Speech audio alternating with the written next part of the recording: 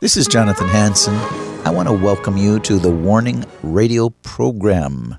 My special guest and friend, Apostle Don Beasley. He's a senior pastor of Turning Point City Church in Dixon, Illinois. Welcome, Don. Good morning. How are you doing, sir? Well, we're doing okay. I'm going to just start off, and then I'm going to get your comments. It says, declaration, cease and desist and notice of liability from the World Council for Health calls for an immediate stop to the COVID experimental vaccines. Now, obviously, Biden so far doesn't seem to care. But it says a consensus of world's foremost experts. Now, I'm not going to read them all because there's too many professionals, doctors, scientists.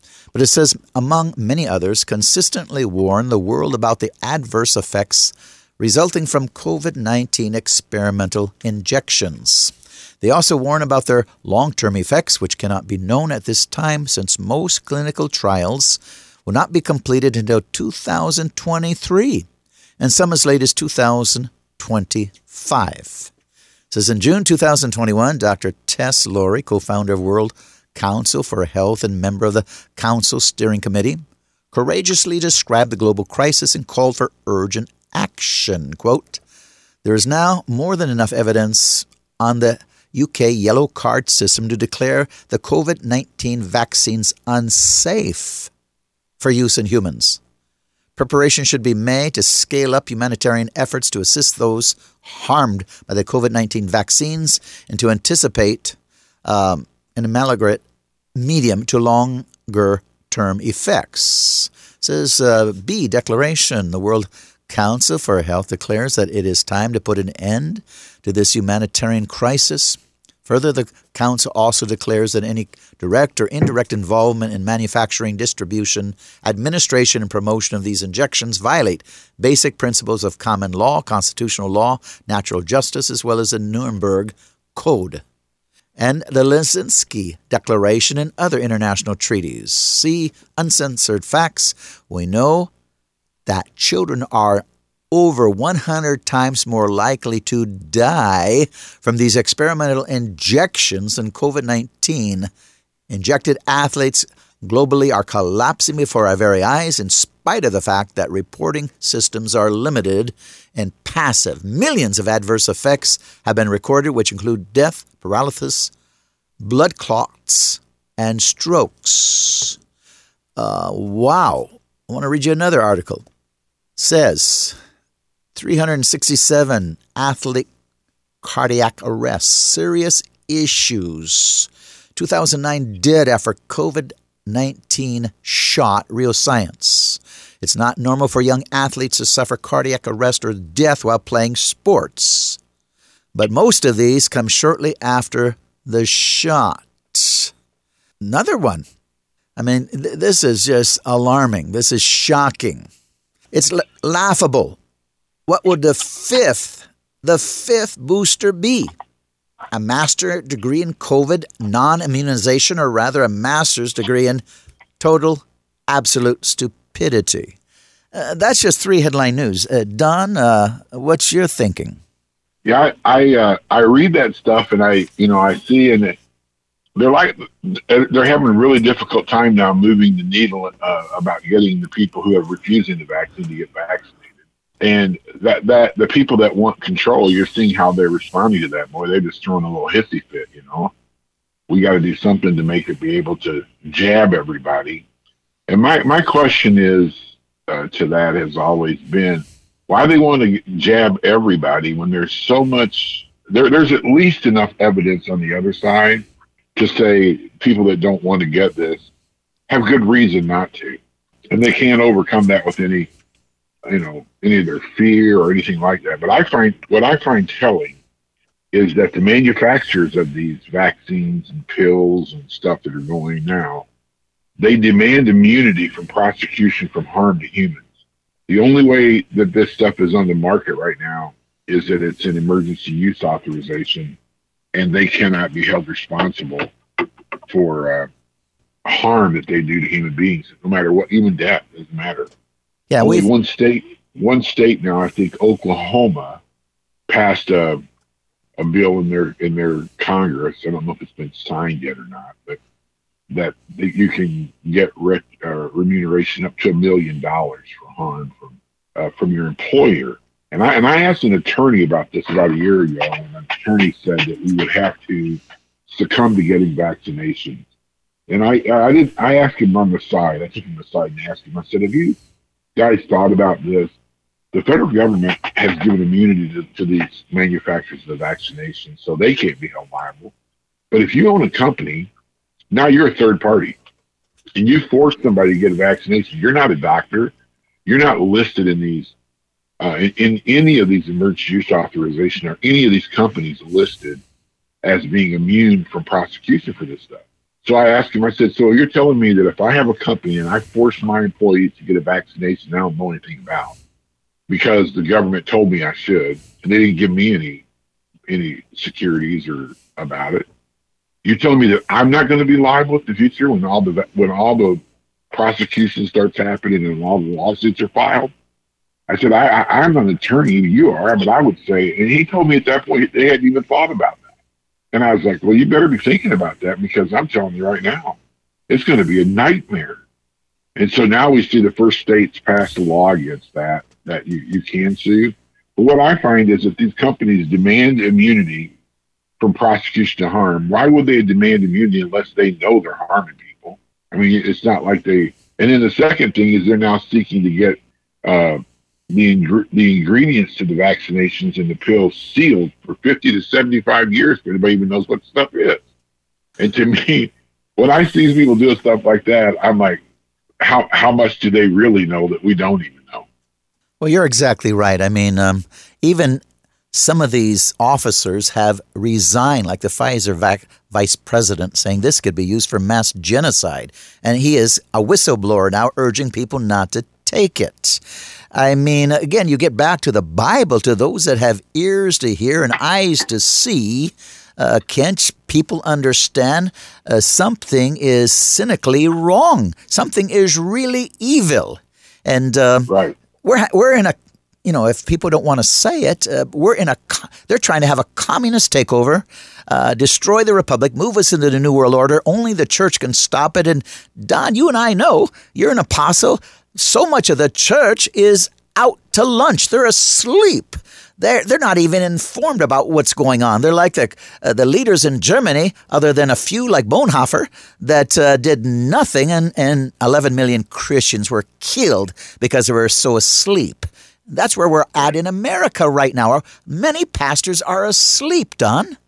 That's correct. I mean, like right now, in my estimation, I just heard a guy this morning, he was asked a question about they're thinking about changing the definition of fully vaxxed now.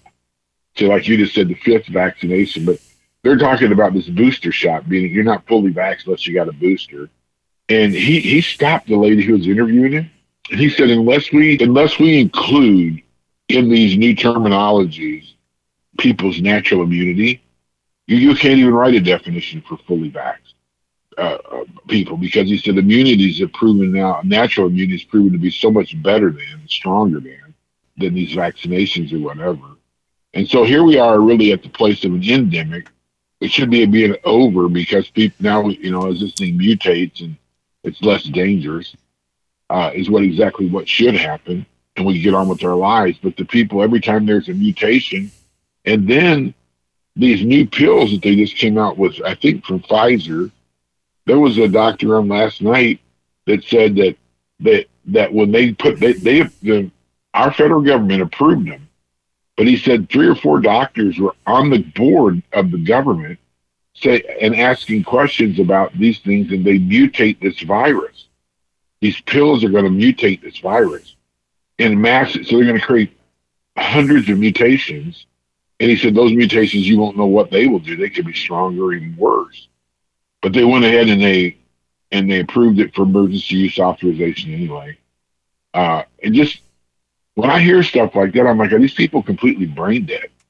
They're so stuck on a political narrative that science. I mean, I'm literally, they in the whole, when people got this Trump derangement syndrome, we talk about the whole thing about in the news media and journalism died. I'm not so sure that on this science hasn't died. Well, yeah. I mean, they're as brain dead as the demons are that can't see reality because they're so far deceived in a lie. I mean, that's where it's at. And I read about a fifth booster. And we are in a situation where many people are, if we want to say, brain dead. They're so far into self-deception and rebellion against God, like Romans chapter 1. They're under deception, deceivableness. And they can't see that we're in a communist takeover, and only the church can stop it. I mean, next week we're going to talk about Eagles Saving Nations that I'm kicking off in January. But the church has got to rise up and, if we want to say, like the attributes of an eagle, soar and fly and lead and defeat the enemies of, if we want to say, of our freedoms, of our liberties, the enemies of the church. We have got to, and this is the church that's got to rise up because society's not going to do it. Nope, they're not going to. I mean, it is the time of the church, but I've been reading some interesting. When you think about the church is declared to be non-essential during this thing, and that when that statement came out, that's when I said we're going back to church, and this had put me in jail because I was like, we are not only essential, we're the super essential element to what's going on. Yeah. And in past pandemics, the church was called upon to pray, to believe, and to bring hope to the nation or where we were. And then this time they tried to silence any kind of faith, belief, hope, and just for their fear-mongering, attack. But that was very effective in one sense because the majority of the church just sit down and said, we're not essential and we need to stay at home and we'll do Zoom meetings and whatever they do. And the result of that is the reports are coming in now that about 30% of church attendance has vanished in the last year and a half. So I don't know what those final numbers are, but that's a third of the church was just, I mean, it was put down like you'd put down a lame horse. Yeah. Well, the liberals have always been after the church because we're the glue, we're the salt that keeps this country moving. Lyndon B. Johnson and others, they understood and they did not want Christians to be involved in politics. They wanted to continue their evil ways. Now, we could go on with this discussion, I know, but I want to get into, this is the Christmas season, and let's go back to what we discussed on the power of hope, because this is where we're at. I mean, Jesus. Now, we all know, if you're a historian, that Jesus wasn't born December 25th, probably during the Feast of Tabernacle time. But yet, this is when the world is focusing on Christ, and we can still focus on Christ each and every day, including Christmas Day, and celebrate Jesus with family and friends. And I'm going to do that. But the most important part of this season should be hope. Jesus gives us hope of eternal life. And I believe that's the most important ingredient that we can provide people, Don, is hope. Now, we talked about Hebrews 6:17, hope is the anchor of our soul. We talked about, again, Titus 2:11, for the grace of God that brings salvation has appeared to all men, teaching us that denying ungodliness and worldly lust, we should live soberly, righteously, and godly in this age, looking for the blessed hope and glorious appearing of our great God and Savior, Jesus Christ. We talked about, you and I, how hope is the most important ingredient people need. And if we're going to be an effective leader, we must give them hope. We must deposit it inside of them so they look to Christ no matter what happens in America or around the world. Now, let's go over 4 things that I believe are so important, the results of the power of hope. Number 1, hope has the power to provide a tenacity of purpose. People filled with hope have an excitement for tomorrow and a view of God that is incomparable to living for anything else. It delivers a passion and tenacity to be who God called us to be. Hebrews 10:23, let us hold fast to the confession of our hope without wavering. For he who promised is faithful. Let us hold tightly without wavering to the hope we affirm, for God can be trusted to keep his promise. That's just point number one. Don, you have tenacity. I know you. Your wife knows you. I know your reputation. You have tenacity. You can't just sit back and keep quiet when the Holy Spirit's encouraging you to speak the truth. And you will do it. But that's what we have when we are so in love with Jesus. We have tenacity because God gives us hope, and we must give it to others, Don. Exactly. That's true. It's the firm assurance that we have that what we're doing matters. And it's one of the things, I mean, I think in humanity, one of the greatest needs of humanity is hope. And that hope and that sense of purpose that you're talking about right now. Books on psychology, self-help, and whatever, that's the number one thing that they talk about is to find your purpose in life. Because without a purpose, there's no reason to get out of bed. But when you have a real purpose, it becomes something that drives you. And they say it's what keeps you up at night, gets you up in the morning, and keeps you moving during the day is the purpose that you're aspiring to. And it's beyond just having, it's people have ambition, but selfish ambition will always take you so far. But when we start talking about the eternal hope that's ours in Christ, and that's why the Bible tells us in 1 Peter 3, always be ready to give an answer for the hope that you have, because people are going to ask you, why are you doing what you're doing? Do you think it really matters? And the answer is it really does matter. I get a kick out of a verse of scripture that's in Ecclesiastes chapter 9 and verse 4, and it's talking about hope. It's talking about when you're dead there, but in the one verse it says, anyone who is among the living has hope. Even a live dog is better off than a dead lion. Get out of that. Yeah. I mean, the lion doesn't scare the dog when it doesn't have any life in it. And so and I think one of the things, as long as a Christian has life in them, and as long as we have hope in us, we're the greatest threat of death.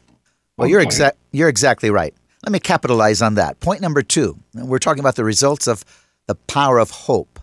Number 2, hope has the power to renew wayward vision. God's greatest gift is not sight, but vision. Sight has to do with what is revealed to the natural senses, but vision has to do with what God has revealed supernaturally inside you. It's easy to become distracted with all of the negativity in our culture and lose sight of our calling, but your calling as a Christian leader in ministry is to instill hope in the hardest times of people's lives, in their hearts, into the weakest souls that God has placed under your leadership. Therefore, having such a hope, we use great boldness in speech. 2 Corinthians 3:12. Don? Amen. I think that when I think about this kind of hope, and we're talking about vision, the Apostle Paul, who, no one can say that he wasn't eternally called or had incredible vision of God. In Titus 1 chapter 1, verses 1 and 2, he attributes his calling to the hope of eternal glory. That's what literally drives him to do what he does. And he can contrast that in Ephesians 2, that said that people that do not have trust in God are said to be without hope, completely without hope. So, and then he goes on and he just gives a whole bunch of other things that this does. He gives great boldness of faith in 2 Corinthians 3 to believers. He gives a believer, he said, if you boast in this whole idea that you have hope in God, Hebrews 3 and 6. And he just goes through that, this enduring virtue of the Christian life. And from it, love springs out of this hope. And the more we have hope we have in God, the more of God's love that springs forth out of the believer by the power of the Holy Spirit. And it's the very basis for why believers purify themselves towards God in this life. Nobody has to lord it over them or beat it into them or whatever. This eternal calling, this vision that we have in God, causes us to be more like him or to imitate him in all the things that we do in our life. Amen. Point number 3, hope has the power to strengthen the tired and weary. Without hope, people grow weary, will lose heart, want to give up. Galatians 6:9, let us not grow weary while doing good. For in due season we shall reap if we do not lose heart. Don't grow weary in doing good. What is the hope? The expectation of reaping in due season. There's a harvest coming. Done? Amen. When I think of that, I just think about where the Bible tells us that Abraham hoped against hope. And it talks about how that he didn't waver in his belief of what God could do. Even though he was as dead and his wife's womb was dead, he believed in God's promise. When he was, when God tells you when you're at the end of your days of having children that you're going to have a child of promise, it takes, you better have something to help you strengthen your tired and weary bones. And it said there, Abraham, it was against all hope that he hoped and believed. Especially, would do it. He said he would do. Especially Abraham and Sarah's age. Right. Wow. So it gives hope to all of us that if we're tired and weary, that's what I love about the Bible stories, the narratives of the Bible. When your back is up against the wall and you feel like, man, I don't know if I can do this, or it doesn't matter. That's where that Hebrews 11, this great cloud of witnesses are surrounding us, and their stories and their narratives in the Bible increases our faith to continue on to fight the good fight and to lean in instead of leaning out of the battle that we're facing today. You know, you and I could talk about this for a long time and give examples like Joshua and Jericho. I mean, those instructions were for a military man were ludicrous, but yet God said it, so he did it, and Jericho fell. And you get into Moses leading them again to the sea, no escape. God said it, he did it, the ocean opened. I mean, this is what, again, gives us that hope in the expectation of reaping. Amen. And number 4, hope has the power to restore a broken heart. We live in a very difficult and messed up world. This is a world in which people are hungry for hope. They're thirsty for hope. They're desperate for hope. When life seemingly beats people up, tosses them to and fro, and then violently robs them of their dreams, all a person really wants to do is be able to breathe again and to hope again. Let's look at King David just a moment. Psalm 27. The Lord is my light and my salvation. Whom shall I fear? The Lord is the strength of my life. Whom shall I be afraid? I would have lost heart unless I believed that I would see the goodness of the Lord in the land of the living. Wait on the Lord. Be of good courage, and he will strengthen your heart. Wait, I say, on the Lord. So hope is believing that the goodness of God will intervene in your circumstances. Done? Amen. When I think about restoring a broken heart, the hope that restores a broken heart, I think of Peter. When he was always right there, and Jesus told him, that before this night is over, before the rooster crows, the cock crows in the morning, you'll have denied me 3 times. And Peter's, not me, I'm ready to die with you. Well, looking Jesus right in the eye, he denied him 3 times in the face of a little girl. And he goes off back to his life, whatever, devastated. Jesus, being crucified, and dead. And, he probably can't even begin to understand the amount of shame and that he had upon his life. And Jesus shows up on the shore, and I love the conversation he has with Peter. He comes up to Peter, and after Peter recognizes him, he asks Peter, do you love me more than all of these? And he was talking. I don't think he was saying more than all these guys.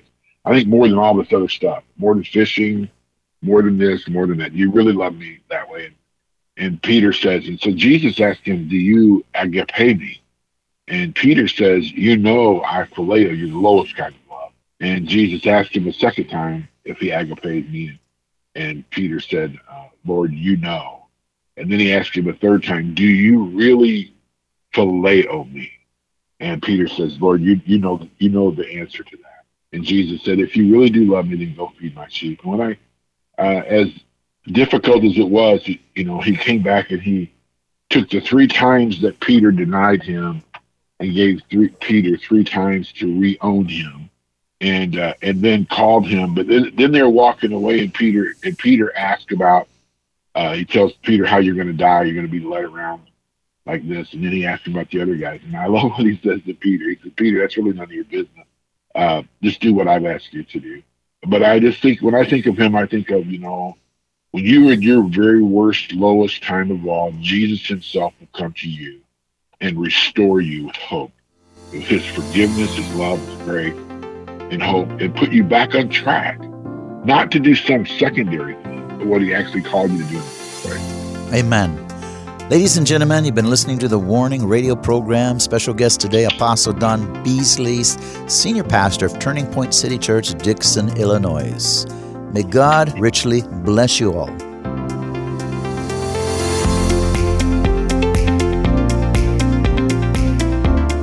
Thanks for listening to this episode of Warning Radio with Dr. Jonathan Hansen, founder and president of World Ministries International.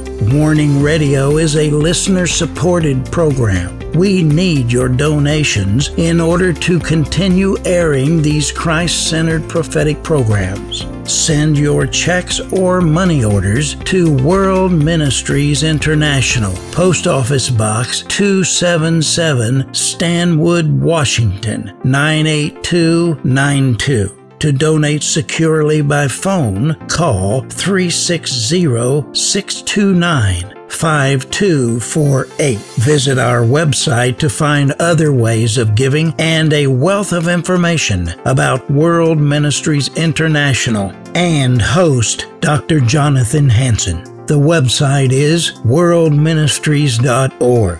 There, you'll also have access to hundreds of previously aired radio programs, made-for-television videos, thousands of articles, Dr. Hansen's books, and travel itinerary. Again, the website is worldministries.org. The phone number is 360-629-5248. Tune in at this same time, Monday through Friday, on this radio station for the next exciting edition of Warning Radio with Dr. Jonathan Hansen. Remember, the Lord is not slow about the promise of his return, as some count slowness, but is patient toward you, not wishing for any to perish, but for everyone to come to the repentance that leads to eternal life.